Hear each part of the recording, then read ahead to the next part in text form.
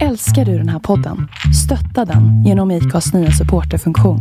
Det är helt upp till dig hur mycket du vill bidra med och det finns ingen bindningstid. Klicka på länken i poddbeskrivningen för att visa din uppskattning och stötta podden. I det här avsnittet av Karriärskontraktet gästas vi av Johanna Ekström, reporter på tidningen Breakit. Det har gått en vecka sedan Johannas artikel "Männen som bygger miljardbolag på feminism, kvinnor kammar hem noll" publicerades. I den lyfter hon ämnet femwashing, ett begrepp som under veckan både fått mothugg och medhåll. Nu är hon här i studion och vi ser fram emot att fortsätta dialogen här i Karriärskontraktet. Varmt välkommen hit, Johanna. Tack. Hur har din vecka varit? Den har varit väldigt intensiv. Jag tror inte jag har varit med om en så här intensiv vecka. Eller liksom, det har aldrig varit så här mycket efter någon artikel jag publicerat någonsin, skulle jag säga. Vad tror du det beror på att det har varit sånt respons? Men det måste ha varit någonting. Det är ju helt, jag är faktiskt helt överrumplad. För jag tror, det är klart man vill att ens artiklar ska nå ut. Och jag kände ju själv när jag skrev den här att jag brann för det jag skrev. Men man vet ju inte, och jag tycker att generellt när man skriver om så här, feminism eller jämställdhet, då brukar folk inte läsa så mycket, utan bara de som redan är intresserade av ämnet kanske. Men man brukar inte nå ut så brett.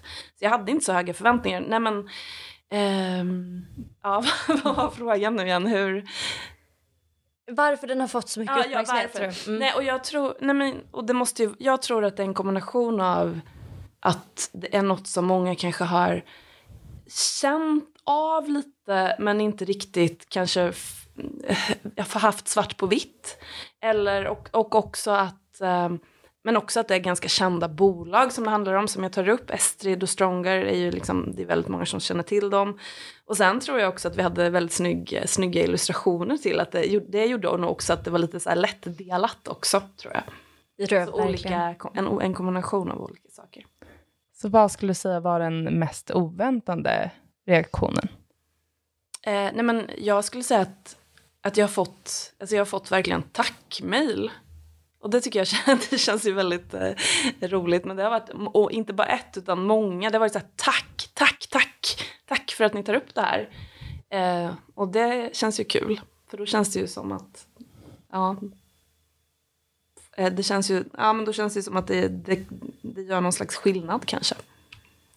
Och för den som inte har läst artikeln, kan du sammanfatta i korthet vad den handlar om? Nej men den är ju lite personligt skriven. Jag utgår ifrån mig själv lite, att jag surfar runt på de här bolagens hemsidor och kollar på deras Instagram-konton. Och liksom lyfter hur de marknadsför sig med hjälp av girl power och feminism, och det är citat som liksom, fuck patriarkatet, kvinnor, starka, vi tror på starka kvinnor. Man kan liksom inte någonstans, om man bara är på deras egna kanaler, veta att det egentligen är män som äger de här bolagen. Men eftersom vi på Breakit har kollat ganska mycket på just ägande det senaste året egentligen, så har ju vi sett att, och själva förvånats över att är det män som äger de här bolagen? Det ser ju inte ut som i deras marknadsföring. Och så skriver jag om det. Och tar upp begreppet då femwashing, som ju är lite att man använder feminism för att sälja saker till kvinnor, men det är män som tjänar pengarna på det. Och jag lyssnade på, ni hade ju en diskussion på Clubhouse, du och dina kollegor Stefan och Camilla, visst? Men fortsatte dialogen kring artikeln, och då tyckte jag var väldigt bra. Ni pratade mycket om att man håller två tankar i huvudet samtidigt, och någonting bara så att man också förstår de olika sidorna, så här, varför är det ett problem? För den som inte, för det var ju flera som pratade under Clubhouse som inte, dels kanske uppenbarligen inte hade läst artikeln, men som inte förstod problematiken. Men varför är det ett problem med femwashing? Men jag tänker så här, jag tycker att det är kul, för att det har ju skapat lite debatt. Väldigt 99% av alla mejl och kommentarer jag har fått har ju hållit med om det här. Och sen så finns det ju de som inte faktiskt förstår alls varför man kan tycka att det här är ett problem. Och jag känner lite att det är ju lite upp till var och en om man tycker att det här är ett problem eller inte. Fine, liksom. Du kan tycka, nej, men så länge man har hittat en lucka på marknaden och tjänar pengar på det, då har man väl gjort något bra. Det är ju lite så de som inte förstår problematiken tycker. Och det finns ju inget rätt eller fel vad man ska tycka, men det jag kände, och väldigt många med mig uppenbarligen, är ju att det skaver lite. Eller det är något med att okej, men de ska... För att jag är ju även konsumenten i det här fallet. Eller nu kanske inte jag köper just de här produkterna. Men det är ju ändå oss de riktar sig mot liksom, som målgrupp. Så vi ska liksom gå och köpa de här produkterna med de här feministiska budskapen. Och liksom, de ska tjäna pengar på det. Alltså, det är ju något, jag kände att det var något som skavde. Och sen, men lite så här, för jag har ju fått frågan, alla ställer ju frågan till mig, vad är problemet egentligen? Och det är ju lite, men det får ju var och en liksom bestämma lite själv, känner jag.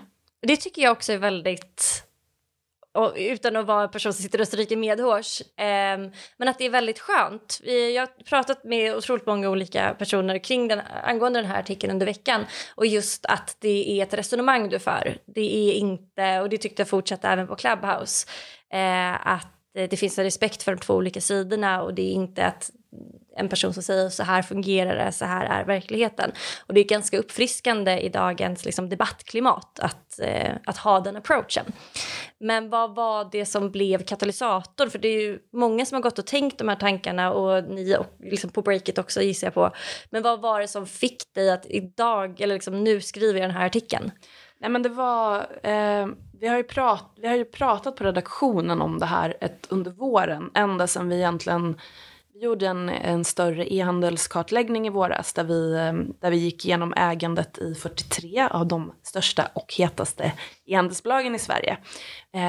Och då kunde vi ju se hur lite kvinnor äger av de här bolagen. Och jag hade tidigare det var min kollega Tove Boström som gjorde den. Och jag hade tidigare under vintern gjort en liknande genomgång av fintech. Och där kunde vi också se att fintechbolagen är ju väldigt högt värderade och sådär. Och då kunde vi se att av det här totala värdet på över 100 miljarder så äger kvinnor 0,8%. Så det var lite där tankarna hade börjat. Och sen när det kommer till e-handeln så blir det ju lite mer speciellt. För fintech, visst, de säljer ju inte sig med feminism oftast. Men e-handelsbolagen kunde man ju se att det också finns en tendens att det är faktiskt kvinnor som köper många av de här produkterna. Och så blir det en extra... Ja, men vi började liksom... Jag tror att det var när vi såg att Estrid också ägdes av män. Och det trodde inte vi på redaktionen. För det är inte så det har framställts. Det är inte så det har framställts. Och då blev det, men okej, men nu är det Estrid också. Vilka finns det fler? Vi började liksom fundera på det. Och sen tog det lite tid innan jag fick tummen ur och skrev. Men ja. Och där... Någonting som skaver för mig i det hela är, som du säger, dels så får man ju intrycket att många av de här företagen inte ägs av män, och det är ju mångt och mycket, och där kommer man ju in också i de här liksom djupare strukturerna som finns, och som ni har lyft tidigare också, med att majoriteten av investerarna är män investerar i män, det är kanske 1 eller 2 eller 3 män som ser en lucka på marknaden. Jättebra, det är en bra egenskap. Startar ett företag, andra män investerar i företaget. Men problemet någonstans är ju att som vissa bolag som har blivit stora och framgångsrika och har liksom tilltalat många unga kvinnor, för att de anställer många gånger unga kvinnor till låga löner som också känner, liksom vet själva, det här är vad jag hade handlat, vet hur det ska kommuniceras.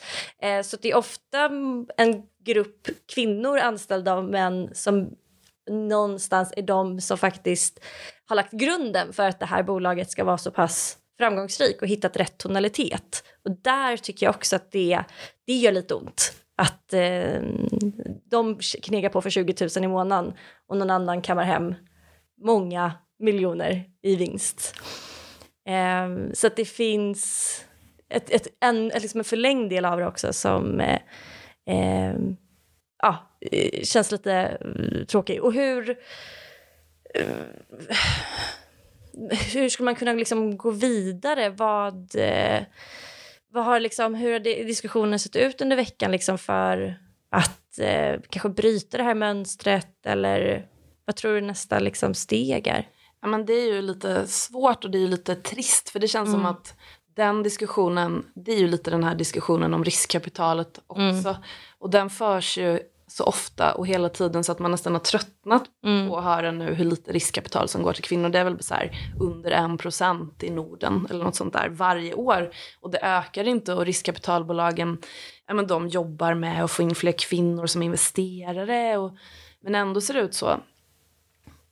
Så jag vet inte, men jag tror att, eller jag hoppas att, men det verkar som att den här artikeln och just det här med ägandet blev lite av en vad säger man, en aha-upplevelse för många. Så här. Och jag tänker att även för mig har det blivit det lite att jag känner, men shit, det är verkligen viktigt, och borde inte jag äga lite i breaket kanske, lite mer, eller vet, att man så här, och jag tänker att den frågan nu lyfts kanske gör att kvinnor har det lite mer med sig i bakhuvudet, och att vi är lite tuffare när vi tar ett nytt jobb, eller när vi liksom startar ett bolag, att vi inte låter killarna få 25% medan vi själva tar 5%.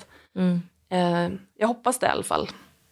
Och det var ju lite, jag vet inte, du refererade till vårt Clubhouse-samtal där, Camilla Bergman som är vd på Breakit, hon sa ju precis det, att för män har det varit naturligt, de har suttit på de här grabbmiddagarna och pratat om ägarandelar och aktier och sånt, det har liksom varit en sån naturlig del av konversationen för dem. Så att när de går och hamnar i en sån position, då är det så självklart för dem att säga, nej men jag vill ha 10% till den här värderingen, eller det kan vara att vi kvinnor har inte haft med oss det riktigt på samma sätt. Det där vi ska köpa produkterna istället. Ja, precis. Och där har ju vi, du och jag, Matilda, och vänner runt omkring oss blivit bättre på att faktiskt berätta vad vi tjänar. Bara att få en förståelse, att få en uppfattning att oj, jag är underbetald, eller oj, det här är vad jag borde kräva för den här nya anställningen. Att lära sig prata om och liksom vara öppen med att ni har fått den här löneförhöjningen, för att det är därför många gånger som du säger att man inte vet vad andra tjänar eller vad standard är. Det är ju omöjligt att ställa liksom rimliga krav, för man tror ju många gånger att man gjort en skitbra löneförhandling, gått ut och var supernöjd och bara jag visade dem, och sen bara okej, jag blev satt på pottan. Jag har inte åstadkommit jättemycket med den här förhandlingen. Nej.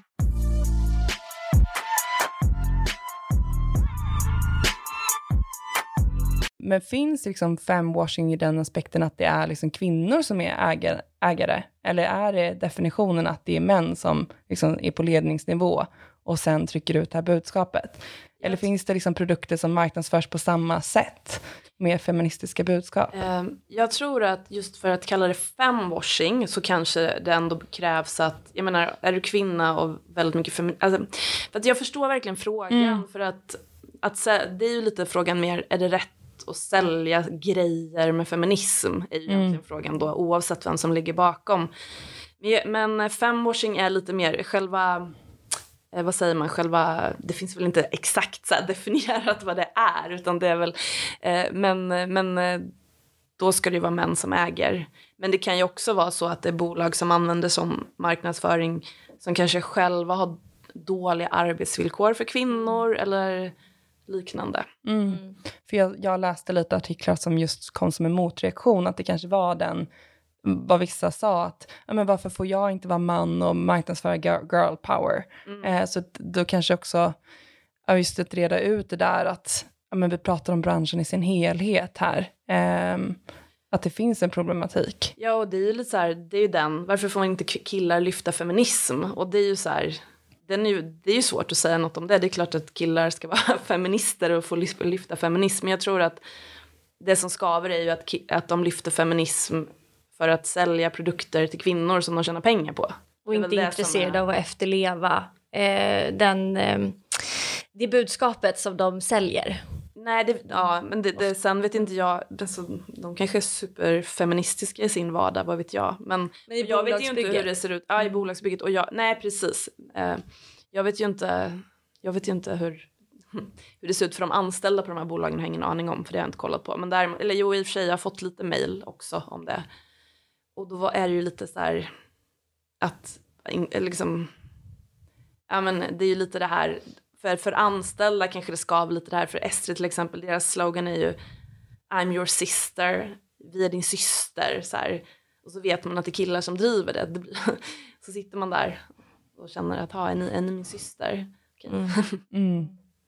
Ja, men det är ju samma kritik som riktas åt mångt och mycket, bland annat PR-byråer, men alla liksom, företag överhuvudtaget som pratar om inkludering, representation, och sen så är det 10 stycken vita innerstadspersoner som jobbar på själva bolaget, men tar gärna bilder som ger liksom intryck av att de arbetar med representation. Och där blir det ju också, men det blir lite fel.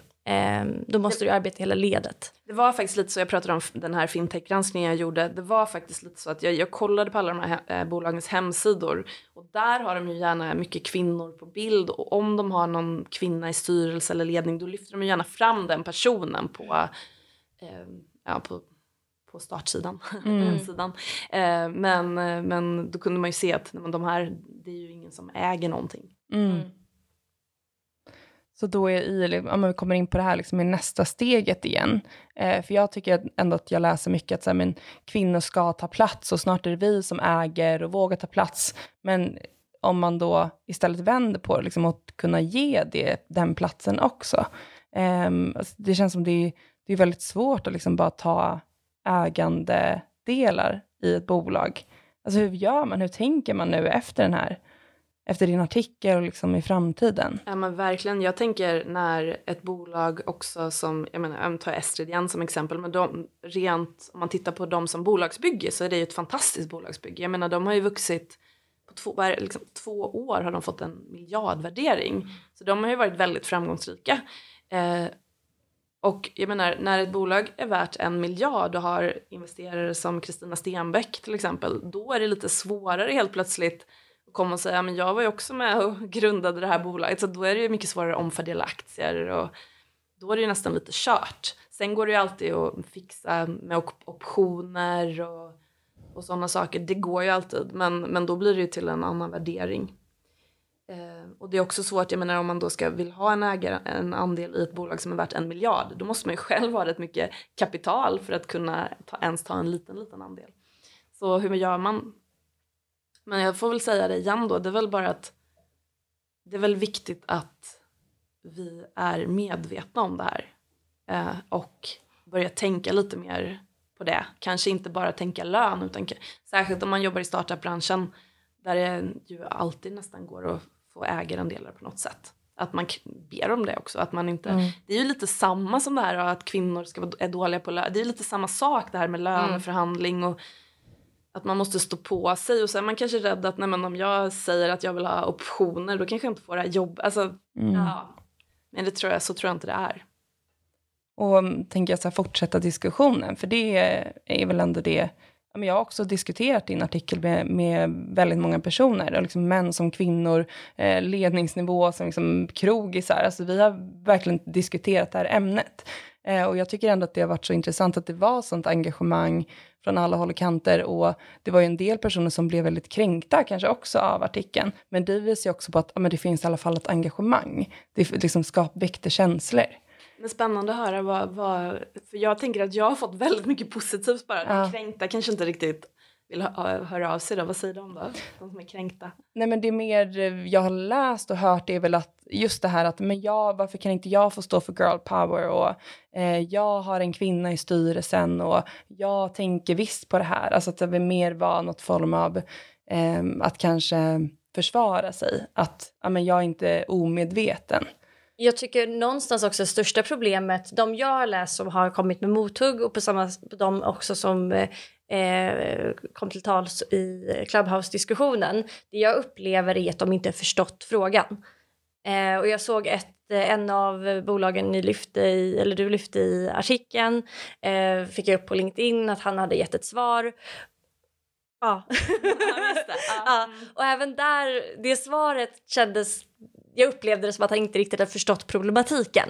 Och han vill istället skifta fokus till att bolaget hade gått bra. Och det har ju det har ju uppmärksammats tidigare. Och liksom ville säga att det sitter visst en kvinna i styrelsen. behöver inte gå in och säga vem det var. Vem det var som svarade här. Men min första intryck var så här, du har inte förstått vad det handlar om. Nej, och jag såg ju det där också, för det var ju formulerat som ett öppet brev till mig. Så jag såg ju det såklart. Men jag lät våran chefredaktör gå in och svara på det istället.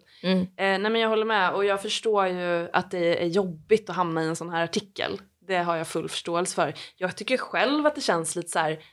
Men jag tycker att det är viktigt att lyfta det här, men det känns ju också jobbigt för dem som jag skriver. Alltså om jag tänker på dem jag skriver om. Jag menar de är inte onda människor.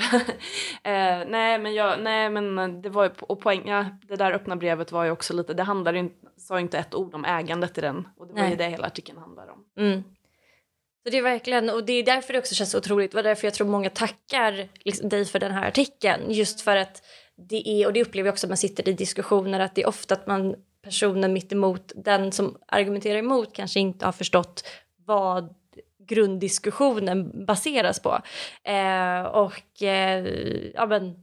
Svara på fel fråga helt enkelt, och då blir det svårt att komma vidare. Nej, men sen måste jag säga också att innan jag ringde ju och pratade med Henrik Rundén som är en av medgrundarna i Stronger, och han var ju, alltså jag tycker att vi hade ett jättebra samtal, och jag ställde mina frågor kring det här. Men kan du förstå liksom att det här är något som kanske skaver lite? Eller, och han var så här, men varför den feedbacken han hade fått internt, och de har ju jättemånga kvinnor som jobbar där, det ska man ju liksom ge dem, och de har en kvinnlig vd och så. Men den feedbacken han hade fått internt, men det är ju coolt att ni som killar står för de här budskapen. Och han var ju också så här att det spelar ju inte så stor roll vilka som äger bolaget. Vi försöker ju bara vara lite i bakgrunden, och det är vad budskapet eller varumärket står för budskap som är det viktiga. Och sen kanske man inte håller med om det, men jag tycker att jag måste ändå ge honom cred för att han tog den. Vi hade ett bra samtal, och sen kanske inte han tycker att det var så kul. Den har ju fått så stor spridning liksom. Så det vet jag inget om. Nej. Men lös tanke, för jag läste att hans svar var just det att de började med att sälja kläder till både män och kvinnor, men insåg snabbt att det var kvinnor som var den absolut största andelen köpare, och därav nischade sig och bara började sälja kläder till kvinnor. Är det någon skillnad då på att de har gjort den resan? Nu bara lös tanke, finns antagligen inget rätt eller fel, men det finns ju bolag som kanske har grundats på senaste 1-2 åren, har sett liksom Glossiers resa, sett andras resor och sett men det här funkar ju superbra, att du kan bygga en väldigt bra business på att vända dig mot yngre kvinnor versus någon som kanske har funnits i 10 år och sen på senare tid gått åt det hållet. Skulle man göra någon, som sagt, inget rätt eller fel, men är det någon skillnad på de två bolagen? Ja, men på ett sätt kan man ju säga att det är det. Det är mer, de har ju anpassat sin modell efter hur marknaden, eller vad de har sett säljer helt enkelt. Men sen har de ju på sin hemsida där det står om oss, så är det ju väldigt så här, vi startades, nu kommer jag inte ihåg exakt, men det är verkligen så här, vi nu kommer jag inte ihåg så många tankar. Nej, men vi tror på starka kvinnor, är väl lite kvinnor, kraften inom alla kvinnor, kvinnor som tror på sig själva, kan förändra världen och följa sin dröm, och det är det som står där. Get shit done. Det står ju ingenting om att de är män, för när man läser det så får man ju verkligen intrycket att det är kvinnor som ligger bakom, eller jag får det intrycket i alla fall. Och jag tänker att det också är det intrycket de vill ge. Att det låter ju lite som en efterkonstruktion om det inte om det bolaget startades med bara kvinnliga produkter. Och jag tycker att just det där transparens är väl ändå någonting häftigt. Att med bolaget tog den liksom resan åt kvinnoprodukter. Och där så lite mer, just kanske hur alla bolag marknadsför sig som hållbara. Vi bara lyfter, nu är det en annan liksom parallell med just typ Ganni. De säger mycket att så här, men vi är inte ett hållbart bolag på grund av det här. Alltså det hade varit så häftigt om någon mer hade varit så här, nej men vi är inte ett helt jämställt bolag, men vi jobbar på det med de här punkterna. Och att lyfta upp att så här, vi är medvetna om den här problematiken. Ja, då är det är mycket mer ärligt. Det är ju skönt om fler liksom, modebolag kunde göra så. Istället för att hålla på greenwasha. Nej, men vi är inte hållbara, vi släpper ut så här och så här mycket. Men med det här stegen så hoppas vi att vi blir lite mindre dåliga. Ja. Hoppas på att se mer sånt. Nej, men det är intressant för jag pratade med en riskkapitalist efter granskningen. Nu har jag skrivit en artikel på det som inte kommit ut än, men som investerar mycket i e-handel och som sa, eller som var inne lite på det här med, kan det till och med finnas en affärsrisk i att om man inte är öppen eller genuin med de här frågorna, och det trodde han att, nej men om det, eller ja, att det kan, om det inte ser genuint och äkta, eller om han ville själv investera i bolag som var genuina och äkta, och det blir ju inte helt, känns ju inte helt genuint det här. Och om det kommer fram då, och konsumenterna, sen kan man ju säga så här, bryr sig alla konsumenter om det här? Kanske inte, men många gör det uppenbarligen. Sen, det får vi väl se.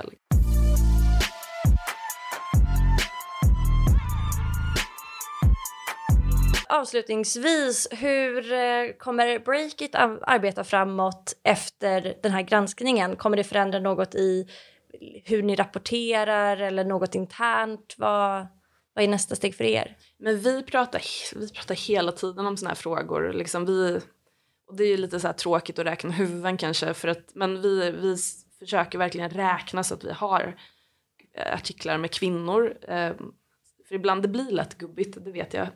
Det vet vi själva, men vi jobbar med det hela tiden. Och vi påminner varandra, men hallå, nu måste vi få in lite mer kvinnor på sajten. Så det jobbar vi ju med redan, och det kan vi ju göra ännu mer såklart. Och kanske också att vi är ju bara begränsade, vi har ju inte alla resurser i världen, och då kanske vi egentligen nu pratar jag bara vad jag själv tycker här, men då kanske man får välja bort vissa artiklar, och då kanske man ska välja bort saker där det bara är män ibland. Sen pratar vi har haft konferens nu, som sagt, eller så jag till er innan, vi har haft konferens i 2 dagar precis, och då har vi ju pratat om jättemycket om hållbarhet och impact och sånt också. Så det kommer vi också jobba mycket mer på att lyfta på ett liksom, lite roligt och spännande sätt förhoppningsvis. Och internt kommer det liksom vara fortsatt fokus? För det pratar ni också lite om i Clubhouse med ägande i Breakit och så vidare. Har ni liksom en plan framåt för liksom, de interna bitarna också? Jag är ju bara liksom anställd reporter, så jag vet inte. Det har jag inte, det kan jag inte svara på riktigt, för jag vet inte. Nej. Jag tror inte det. Nej. Eller jag vet inte faktiskt. Ja, jag hade en sista fråga, och det är om du kommer skriva några fler artiklar om just femwashing som ämne. Blir det här någon serie eller? Jag har inte planerat någon serie liksom, men nu har det ju trillat, eftersom intresset har varit så stort så vore det ju kul, och det är lite så här svårt att följa upp, men jag har ju fått tips på så här, andra bolag som också håller på så här, och fått lite olika tips, så vi får se vad vi går på. Jag tror det är bra. Så kör du. Gud, du är så exalterad det här. finns nog väldigt många fler delar som påverkar kvinnligt ägande på olika sätt. Utöver femwashing, som är nog kommit på någon på rak arm. Men jag tror det är jättebra att de här olika delarna, utöver som du sa, nu har man hört så mycket att 0,8% tror jag av all ägande är kvinnligt ägande. Det har vi hört. Men sen är det också intressant att liksom förstå de olika delarna. Så jag hoppas verkligen att det kommer fler av den här sorten. Jag har ju följt det här rätt länge liksom, och skrivit olika artiklar. Men det är ju inget, genom åren, men det är som sagt inget som har fått sån här uppmärksamhet. Annars när vi skriver om det brukar det vara lite så här att klicka lite, men inte så jättemycket. Så det är tråkigt. Men nu kanske finns ett litet momentum nu då. Jag tror det. Hade du något du ville tillägga, Matilda? Nej. Gud, förlåt. Jag blir helt i rosthalsen. Nej. Ja, men super. Tack snälla för att du ville gästa oss idag, Jana. Tack för att jag fick komma. Ja, och tack för en bra artikel, får jag väl ändå säga. Som men verkligen väckt en väldigt, väldigt viktig debatt. Och om du som lyssnar inte har läst den här artikeln på Breakit, så tycker vi verkligen att du ska gå in och göra det. Tack för den här veckan, och vi är tillbaka snart igen.